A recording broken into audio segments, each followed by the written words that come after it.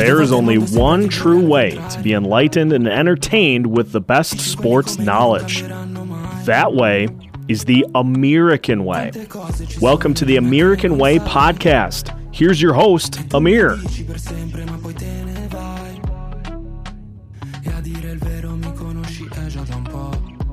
Sono qui, non ci credevano, adesso ci credono tutti, giuro questa vita è un film. We can go, we can go, we can go,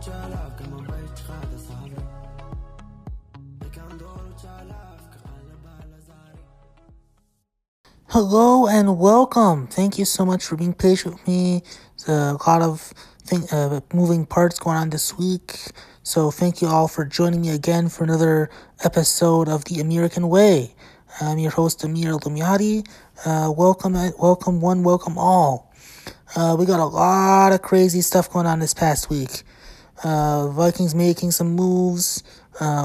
Some people happy about it, others unhappy. Gophers will be having a new basketball coach. Got the NBA trade deadline coming next week. We'll get some guests coming on to talk about that a bit. We got tournaments coming on this week. Got a lot going down. I want to start off by saying last episode I was 100% wrong, although I was close, but no cigar. This is not horseshoes. So I said I thought that the Vikings would sign Carl Lawson. Unfortunately, they were close, but did not. As it appears that as we've talked about previously on this podcast, when I had my guest Chad Graff on, we talked about it then, and he reported it on Monday. Daniil Hunter's unhappiness. So it sounds like the Vikings didn't want to pay a defensive end more than Hunter was getting paid. So so the Jets gave Lawson more money.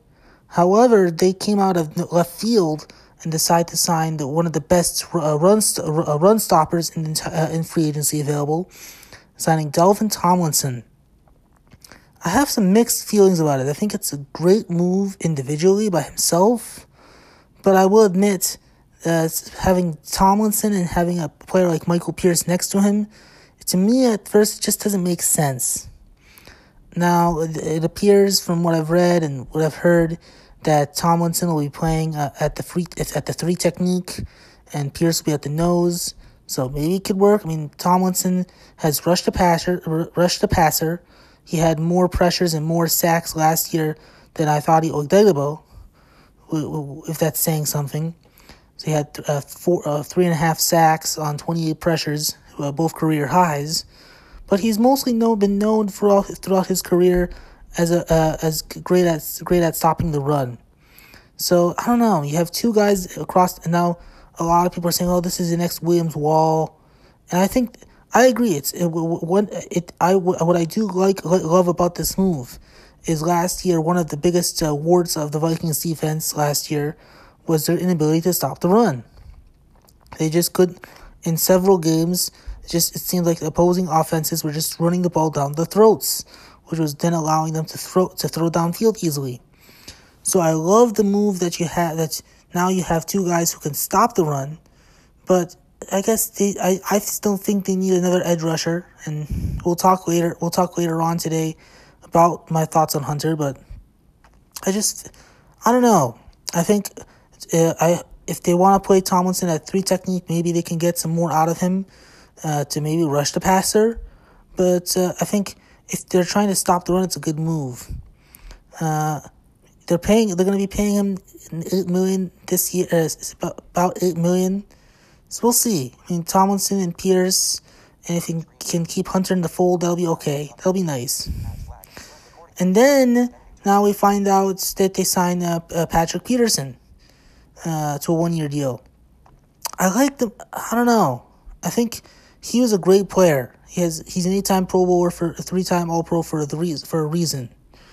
But I feel like his play dropped off the past couple years.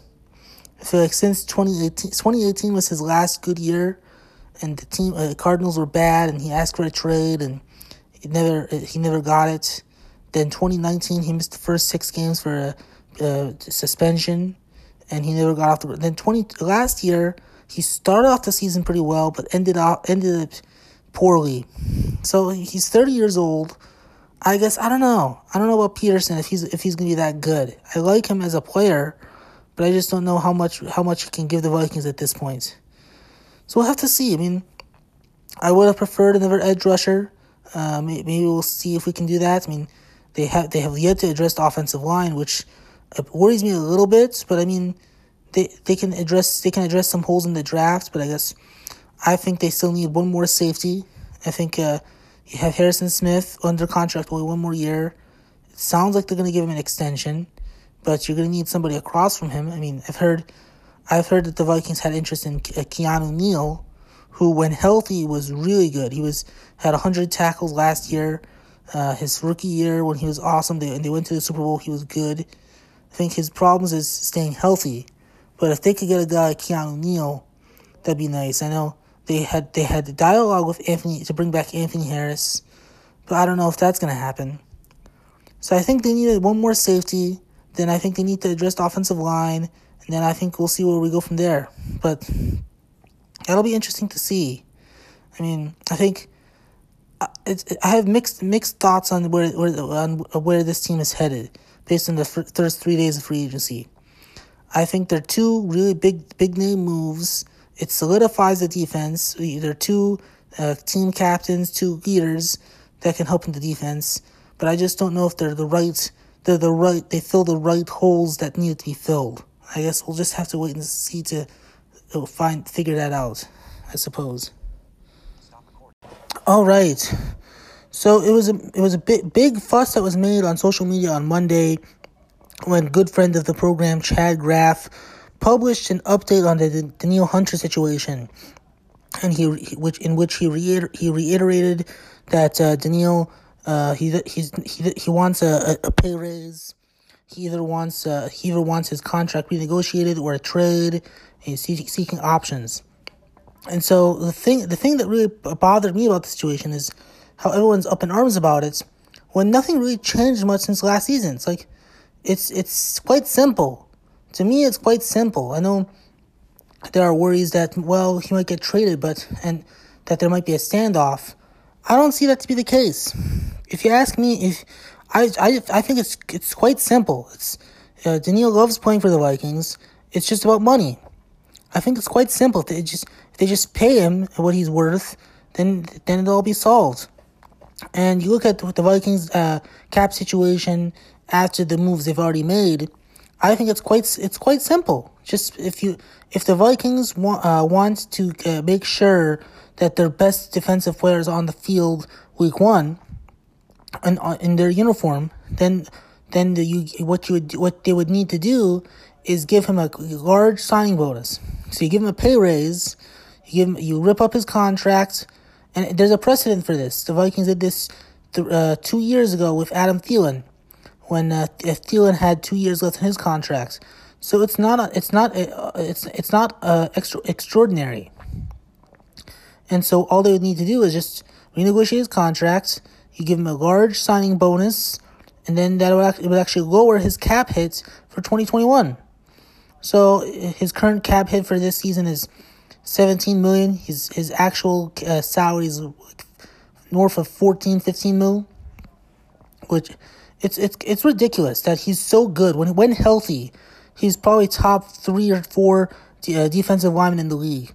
But prior to Monday, he was the 18th highest paid player in the league, highest paid defensive lineman in the league. Now, with the contracts given to Carl Lawson and Shaq Barrett and Trey Hendrickson, pushes him down the list. But I think it's quite simple for the Vikings. You just give him a large signing bonus, which would be prorated. I believe, yeah, it would probably have to be a prorated bonus, and then you would lower his cap hit for this year, but you raise his salary for the next 3 years. And I don't think it's that simple. See, I don't think it's that difficult. Now we'll have to see if both sides can see it this way. If they if the Vikings decide to negotiate with Daniil and his camp. I know I was hearing both sides, the Vikings and the Hunters camp, were both pissed off at our guy Chad. Why, I don't know. He's just writing what he was told. But the thing that bothers me about social media is everyone's all up in arms, thinking, well, you should have known about this like months ago. Like, this is not a new story. It's just the same thing. It's like not saying for sure he'll get traded. It's just saying, it's stating the obvious that he just needs to get paid. Now, based on what I've heard recently, it sounds like Hunter and Mike Zimmer, they had a conversation, and so it sounds like he might eventually get what he deserves. But I think it would just make sense financially, and it would make sense for them personnel wise to just pay the guy. It would. I mean, and they let Ifeadi Ogdedigbo go, and they paid Stephen Weatherly $2 million. I like DJ Wanham, but it's like you don't have much of a pass rush other than Hunter, and he's really good. So I don't understand. I don't want people to come at me saying, well, Amir, you're going to be wrong, if I am wrong.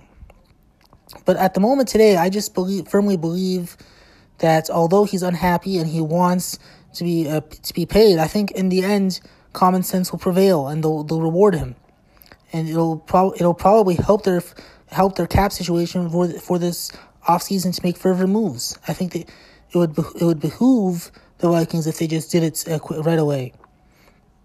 I guess we'll just have to see. We'll have to see how this plays out.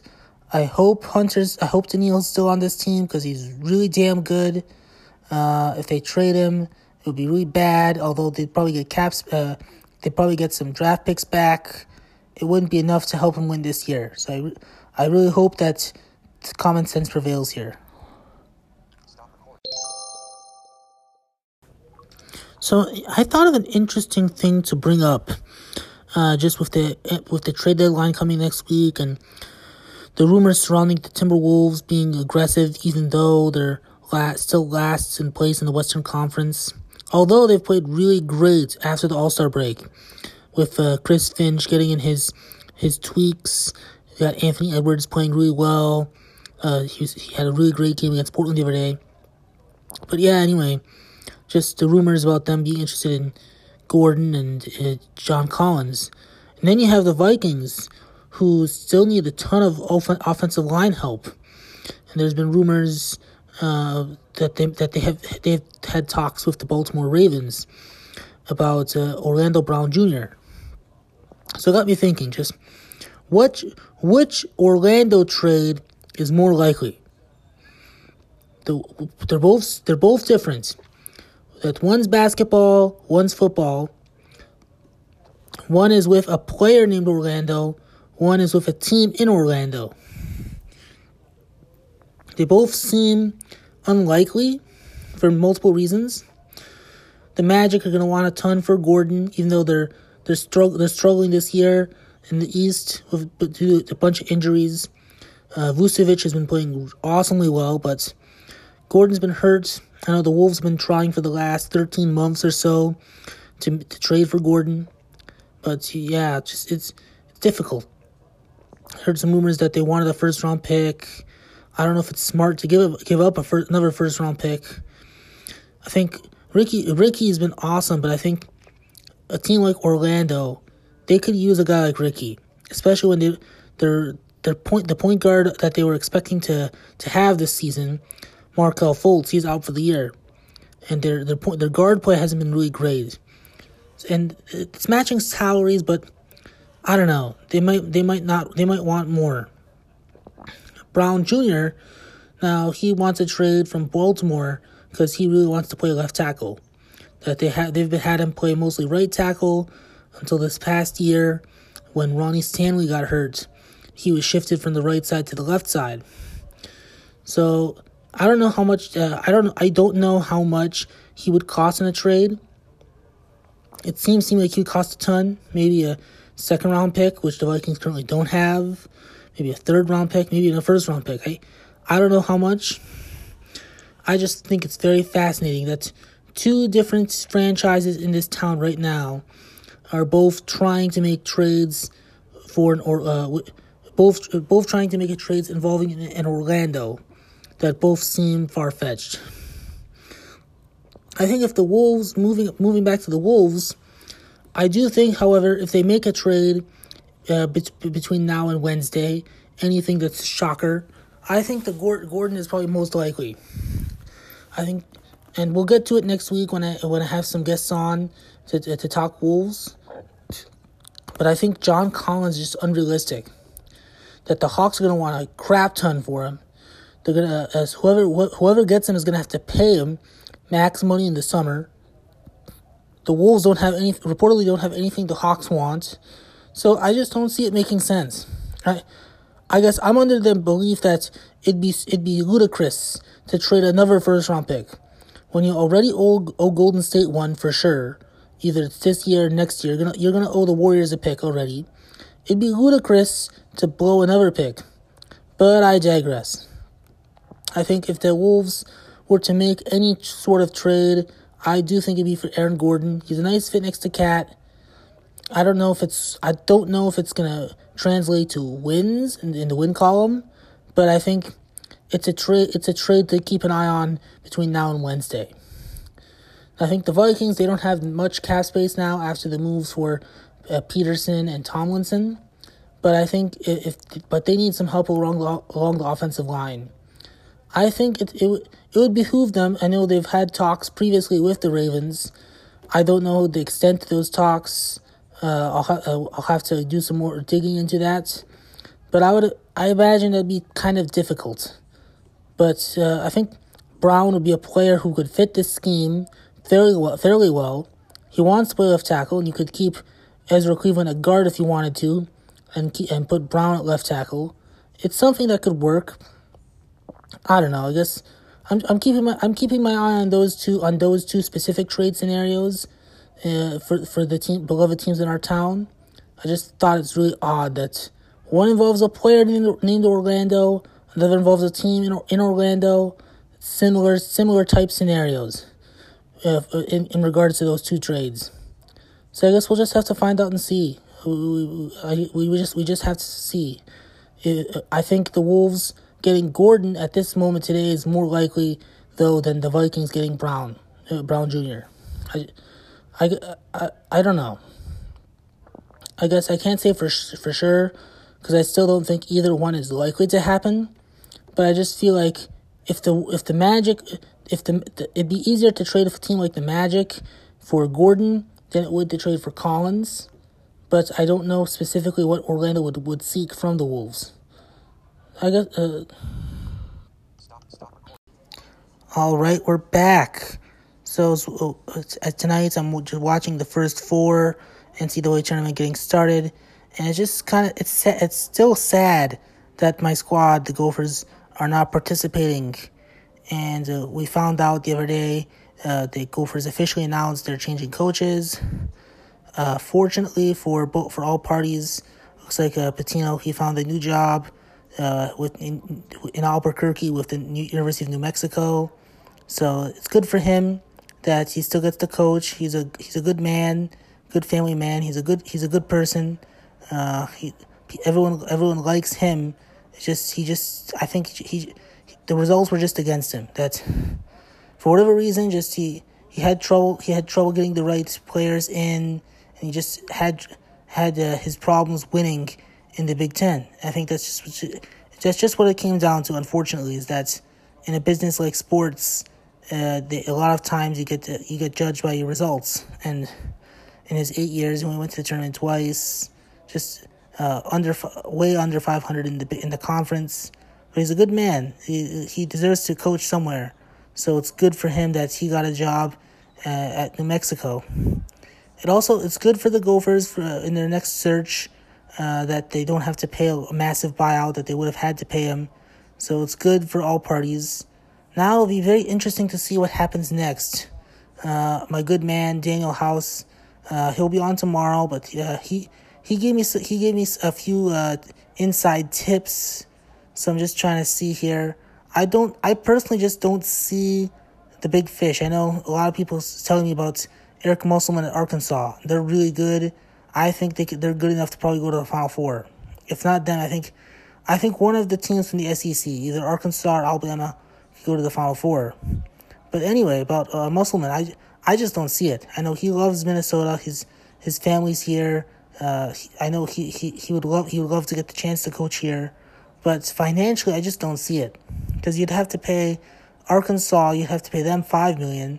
Then you'd probably have to pay Musselman like $2.5 million to come here. So you're paying $7 to $8 million for somebody when the U is already in debt, and they don't have, and to my understanding, they don't have big time boosters to help funnel funds. So it's like, I don't know if in the budget they don't have like $7-8 million. So I know people are telling me that. I just don't see it with Musselman. I think there's a lot of up and coming coaches there.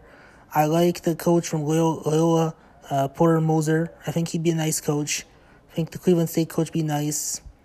I was reading the Star Tribune and just talking about the lack of diversity. So I just think that whoever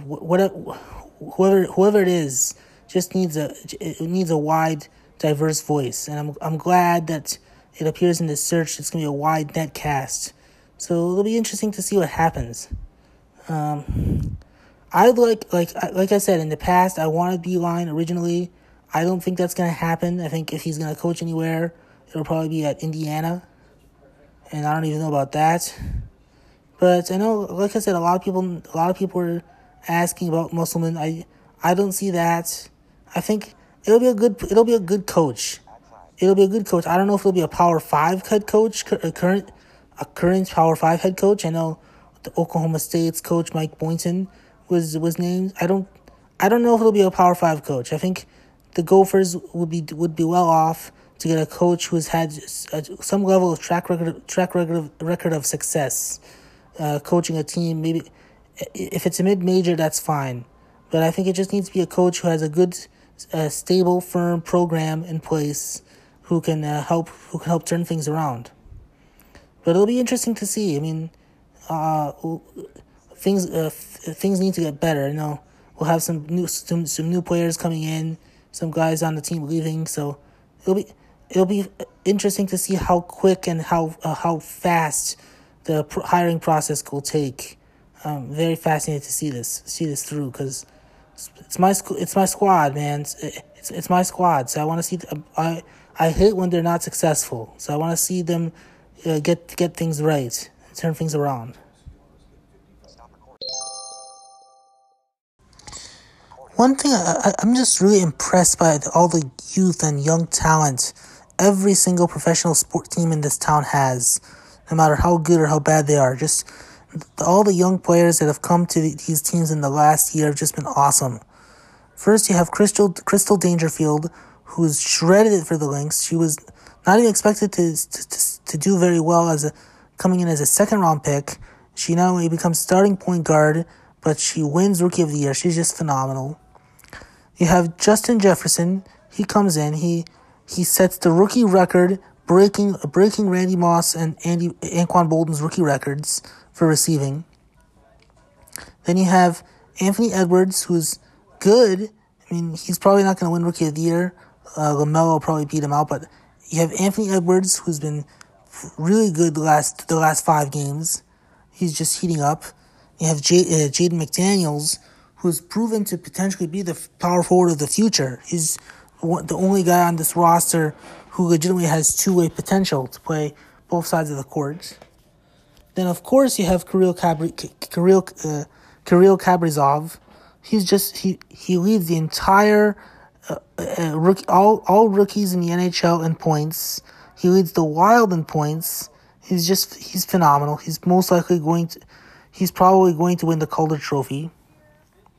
Then you have the Twins, who have entered spring training with Alex Kirilloff likely being the opening day starter at left field. So it's just incredible. All the professional sports teams in this town have young guys. Now, I know we said this in the past. You can go back, old tweets exposed. You can go back to 2014 or a year prior when you have all these rookie crops, and you're like, oh, these guys are gonna be great, and then the rest of their careers they disappoint, and that's possible. We can't predict injuries. We can't predict future circumstances. But I'm just convinced that the crop of young players that we have in this town, they're just going to continue to entertain, and they're just going to continue to improve as their careers move forward. I really do.